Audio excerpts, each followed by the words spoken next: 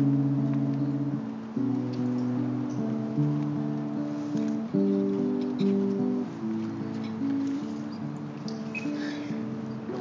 6 is where we'll be this evening. Galatians 6, we have a short passage this evening. Galatians 6, verses 6 through 10 is where we'll be the majority of the time. If you're not used to navigating your way through the scriptures, most of your Bibles will have a table of contents. I encourage you to use that. Galatians is a relatively small book of the Bible, but you'll want to make sure you're following along with me this evening. I may be new to many of you. I know I am. This is probably one of the first times that we've been able to meet a couple familiar faces as I've visited here a few times. But I am excited for you guys as you celebrate your 6th anniversary. I have known of this church before the church existed. And we've been praying for this church since before this church existed. In 2013, I left active duty with the Marine Corps after 10 years of service to start Pillar Church of Jacksonville, which Trace talked about earlier, right outside of Marine Corps Base Camp Lejeune. I agree, Camp Lejeune. You don't want to get into that argument, though, because you're just going to get into an inter-family dispute, so just pick one and stick with it. One thing that we think about a lot in our family of churches is we don't plant alone. Maybe that was determined about the time that they were sending me out. They're like, this guy cannot be alone. We need somebody with him. And so Jonathan Ransom joined me for the first year of our church plants. About halfway through that year that John and I were together starting Pillar Church of Jacksonville, we had the privilege to meet Trace Martinez. I don't know when exactly I met Christy, but probably sometime shortly after that. But we were able to meet Trace, and it became clear that we were going to be sending John out to plant Pillar Church of Oceanside, come alongside Trace and the team that was already forming out here in Oceanside. And just very exciting. So in 2014, we sent John and Linnea Ransom out with their daughter Emma to Oceanside, joined Trace and Christy and the team that was forming.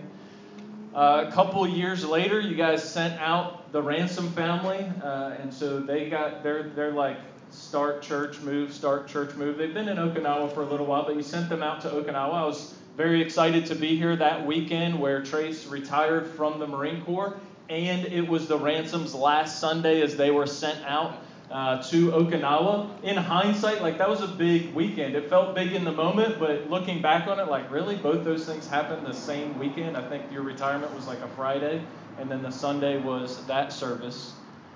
So they sent out. So we're thankful to be here for that. And now this month, you're sending out Daniel Carter along with a team of folks to plant Pillar Church of San Diego. And so very excited about that. That's a lot in 6 years, right? That's a lot. I haven't even mentioned that just the normal difficulties of planting a church. I don't know if you realize this or not, but church plants getting to their fifth anniversary has about a 50% success rate. So it's challenging to start a new church.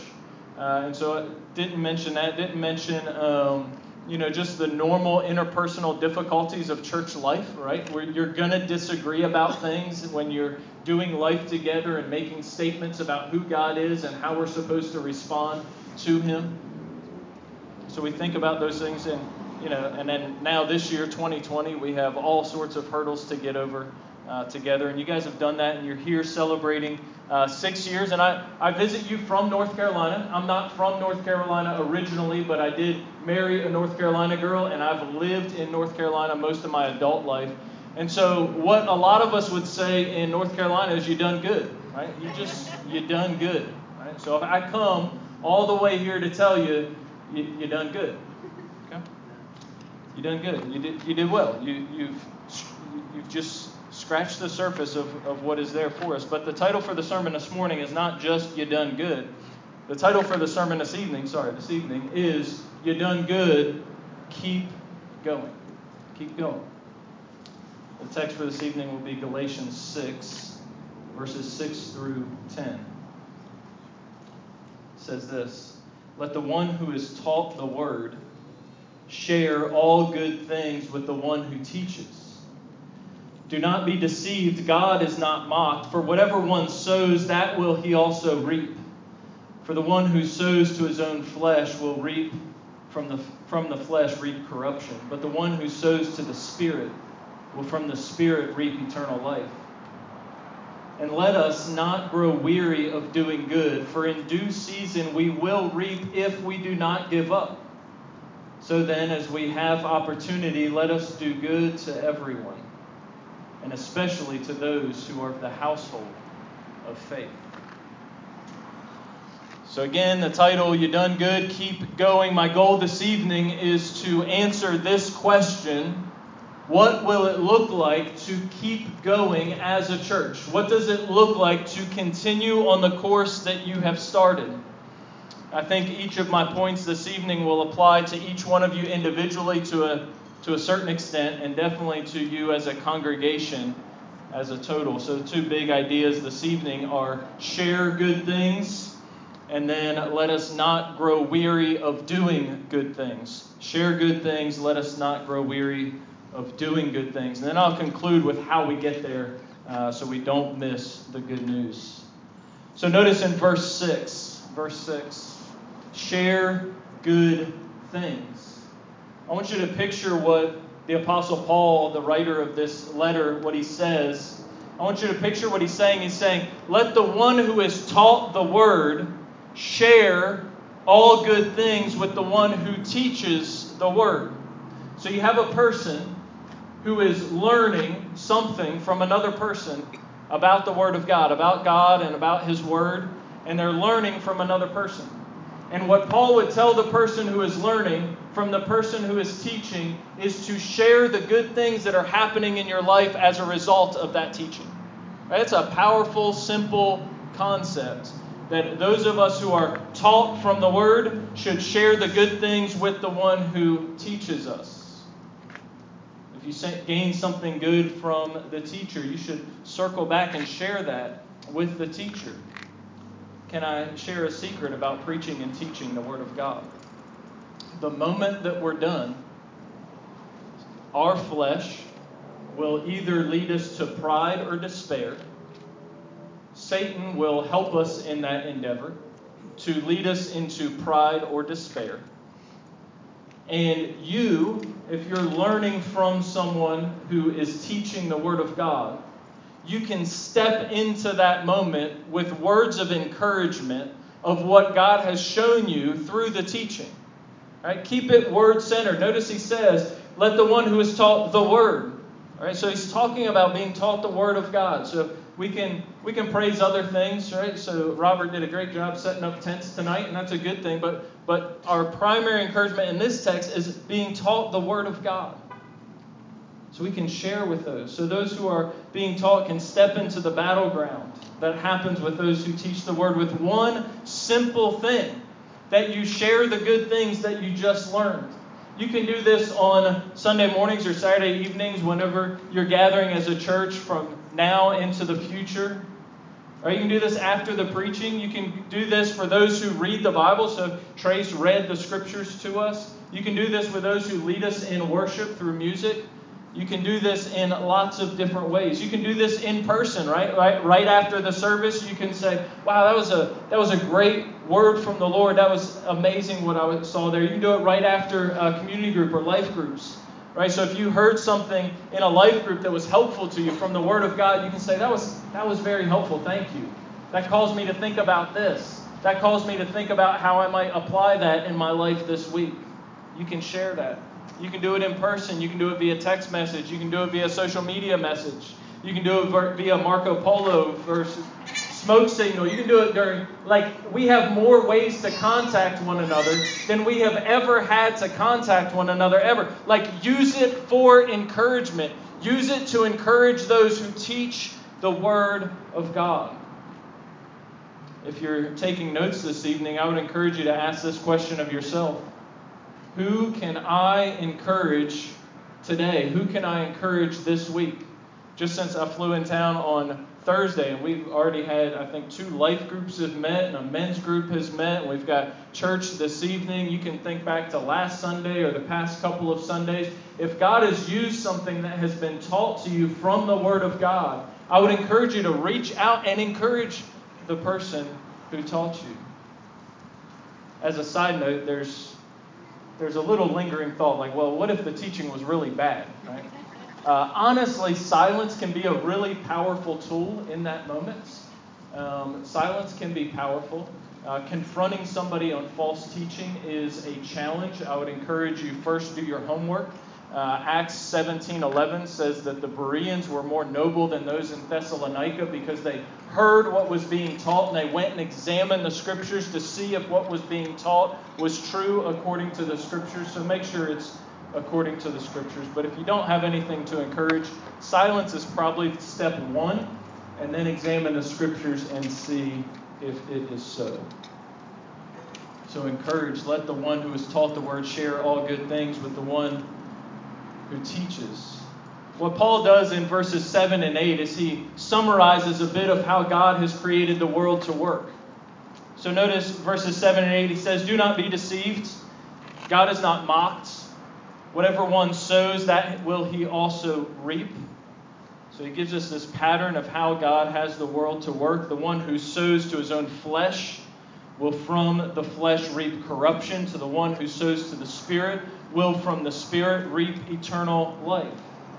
You may say, well, that's a weird little information session from the Apostle Paul. Like, why would he do that? See, our flesh and the Spirit are in competition with one another. We feed one or the other.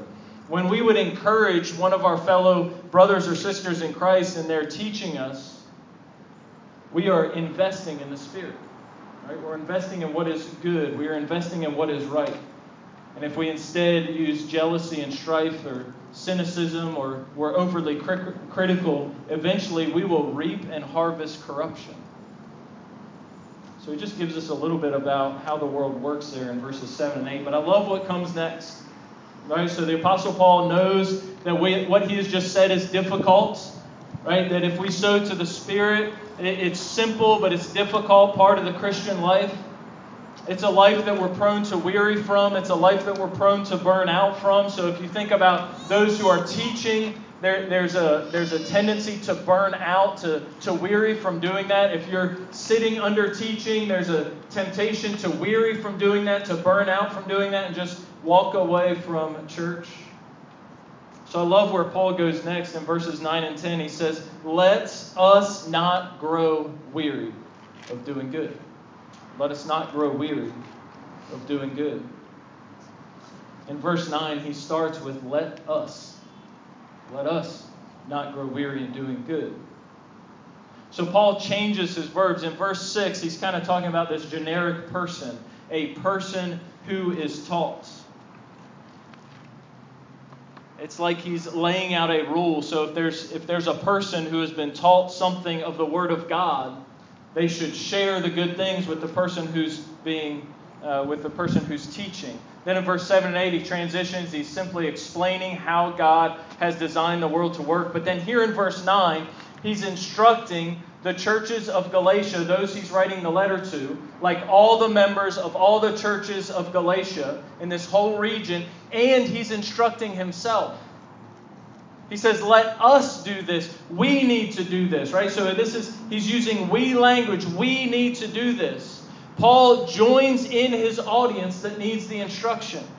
This instruction is for members of churches. It's for teachers in those churches. It is for the church as a whole. It is for pastors. It is for church planters. It is for denominational leaders. It is for, even super apostles like the Apostle Paul. We all need this instruction. So what's the instruction? Do not grow weary in doing good. Don't weary. Don't faint. Don't give up. Don't stop doing the things that you know are good things. Don't stop teaching one another the Word of God. Sometimes it's tempting that if you've just taught the Word of God and it just feels like it falls flat and you don't know what the fruit has been from it, there's a weariness to that, and there's a temptation to just stop. It's too difficult.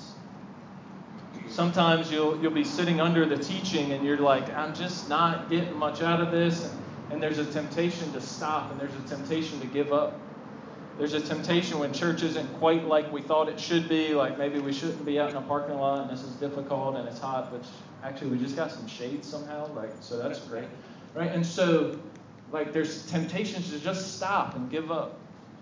I feel like the Apostle Paul is going to tell us, no, let us not do that. We're all going to be prone to grow weary, but let us not grow weary of doing good. Let's not stop. Don't stop sowing to the spiritual things that got us where we are.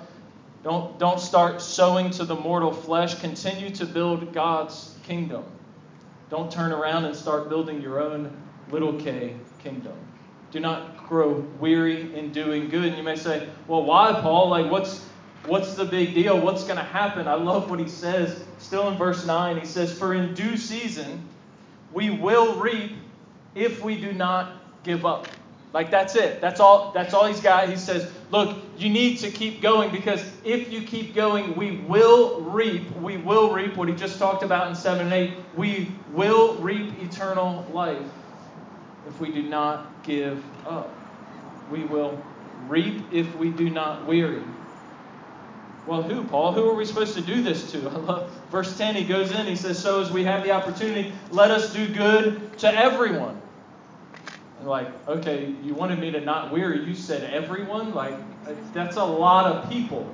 It's a lot of people. You want me to not weary in doing good, then you just told me everyone. I love what he does here. He hones it in. He's like, all right, especially of the household of faith. He says, especially those who are of the household of faith. And so he says, look, as you have the opportunity, do good to everyone, but hone it in. Make sure you're doing good within the household of faith. When I think about this passage and other passages like it in the Scriptures, I like to think of my responsibilities as concentric circles, right? And so we want to think about doing good. We want to think about sharing with those who teach me and show me things in the Word of God. I want to sow to the Spirit. I want to build people up, and I want to not sow to the flesh.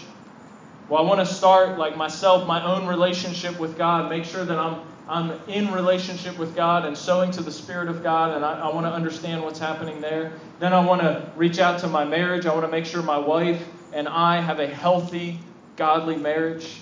And then I want to focus on my family. I have 5 kids, so that gives me lots of people to try to figure out and interact with.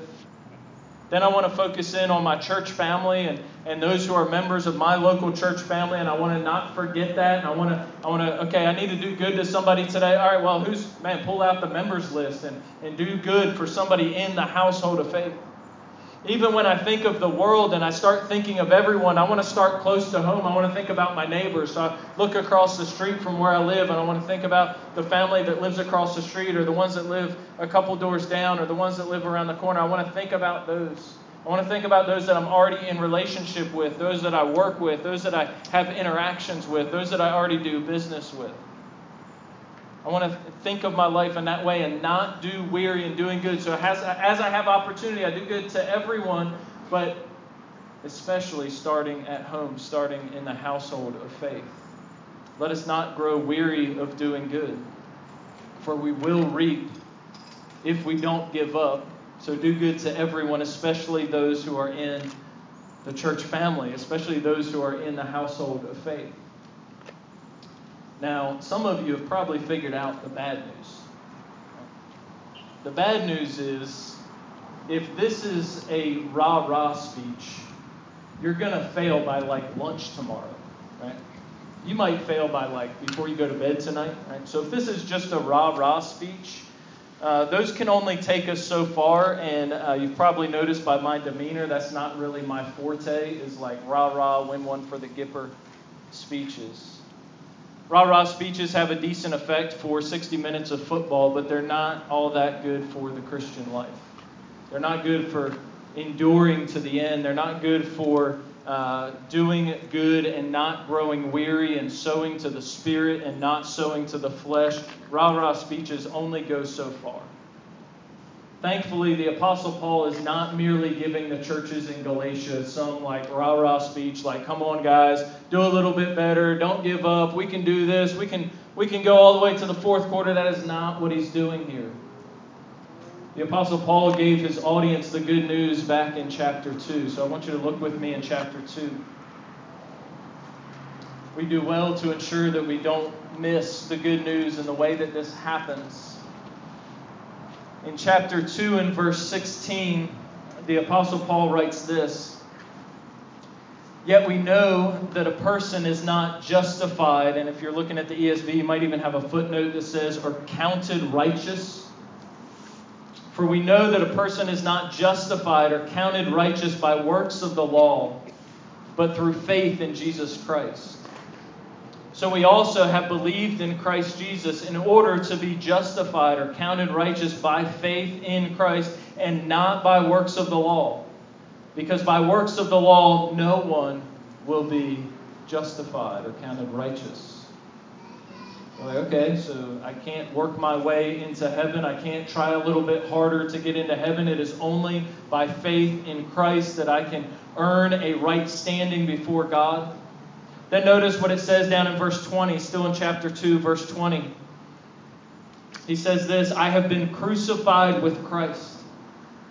It is no longer I who live, but Christ who lives in me. And the life that I now live in the flesh, I live by faith in the Son of God, who loved me and gave himself for me." So what he says is we will not reap eternal life because of our good work. Right? So if you come up to me after the service like, "Man, that was a good word, brother." Like, that's not earning you another step towards heaven, right? If you go help an old lady cross the street, that's not like earning you a step towards heaven. We will only reap eternal life if we have placed our faith in Christ's work. In Christ's work counting on our behalf. Our work is placing our faith in Him, responding to Him in repentance and faith. That's what verse 16 says. And then in verse 20, he says, "For those who have placed our faith in Jesus Christ, our old self has been crucified with Christ. And now it is no longer our old sinful self that lives, but instead Christ who is living in us." So the way that you will not become weary and will be able to endure to the end is Christ living in you. Placing your faith in Christ and then allowing Christ more and more over time to live in you, and more putting to death the old self. Putting to death our old self and walking in the new life in Christ. So if you think about what we saw in Galatians 6, you see, our old self wants to be jealous of good teaching. Or our old self wants to be overly critical. Man, I don't know what it is about our society, or just maybe my personal, I feel like I have the spiritual gift of criticism sometimes. Anybody else? Like, it's not actually a spiritual gift. Some of you are like, "Wait, where's that list again?" Like, right? Just something about it. We just can't help ourselves. But that's our old self. To be jealous or to be overly cynical or critical. Our new life wants to encourage teachers. Our new life wants to train more teachers. We want to send as many out of here as possible. Our old self wants to build up ourselves. We want people to think that we're awesome. Right? That's why I don't go tell the person, "Man, you're really awesome." No. When you said this from the scriptures, that was really helpful for me. Like, we need to word how we encourage it. Because our old self wants to build ourselves up, but our new self, walking in Christ, wants to build up others and the church. That we would lay down our lives for the church just like Christ did. Our old self wants to give up. We want to weary. We want to stop. We want to stop all kinds of things. We live in a committophobic culture. We just want to stop everything. We want to stop marriage. We want to stop parenting our children. We want to quit jobs. We just like stopping. We like starting new things too, but we really like stopping things. We like quitting. We like giving up. We like being weary. But our new self in Christ can propel us to continue. To live one more day for Christ. To live one more day in faith that even though every day behind us has been a slog and a struggle, maybe today God's going to do something that's going to remind us like, "Oh wow, God's still here. He's still doing something. He is still showing up. He's doing what He has always been doing. I haven't been able to see it for the past 3 months or 4 months or 6 months or 8 years or 10 years, but we move forward in faith that He's going to show up and remind us that He is still working. Our old self thinks it can do everything for everyone. Our new self looks for opportunities to do good for those who are around us. Our new self starts doing good in the household of faith and works out from there. Pillar Oceanside, you're doing good. You're doing good. In Christ, keep going. Keep going. You're like, Brian, how long? We keep going until Christ returns or He calls us home. We keep going. I love you guys. Let's pray. Lord, You created us for good. You tell us in Ephesians 2, verse 10, that those of us who are in Christ are a new creation, a new workmanship in Christ Jesus, created for good works. So God, I pray that though we have rebelled against You, for those of us who have placed our faith and our trust in You, Jesus, that we're a new creation and You have good works for us. There's a lot of things we feel like we can't do right now. There's a lot of things that make us prone to be weary and prone to give up. But God, give us a glimpse of what there is for us. What opportunities do we have to do good? How can we continue to cling to You and continue to be on the work that You would have for us? It says in Ephesians 2:10 that You have prepared good works for us. God, open our eyes. What are those good works that You have for us? God, help us to see those around us who are helping us to learn. God, that we would be able to share in the ministry together. Those who are teaching, those who are being taught, that we would work together. That we would share with one another the trials, that we would share with one another the difficulties. God, I pray for my brothers and sisters here. God, that they not weary in doing good, that they endure to the end, and that we can continue in this effort together. God, we love You in Jesus' name. Amen.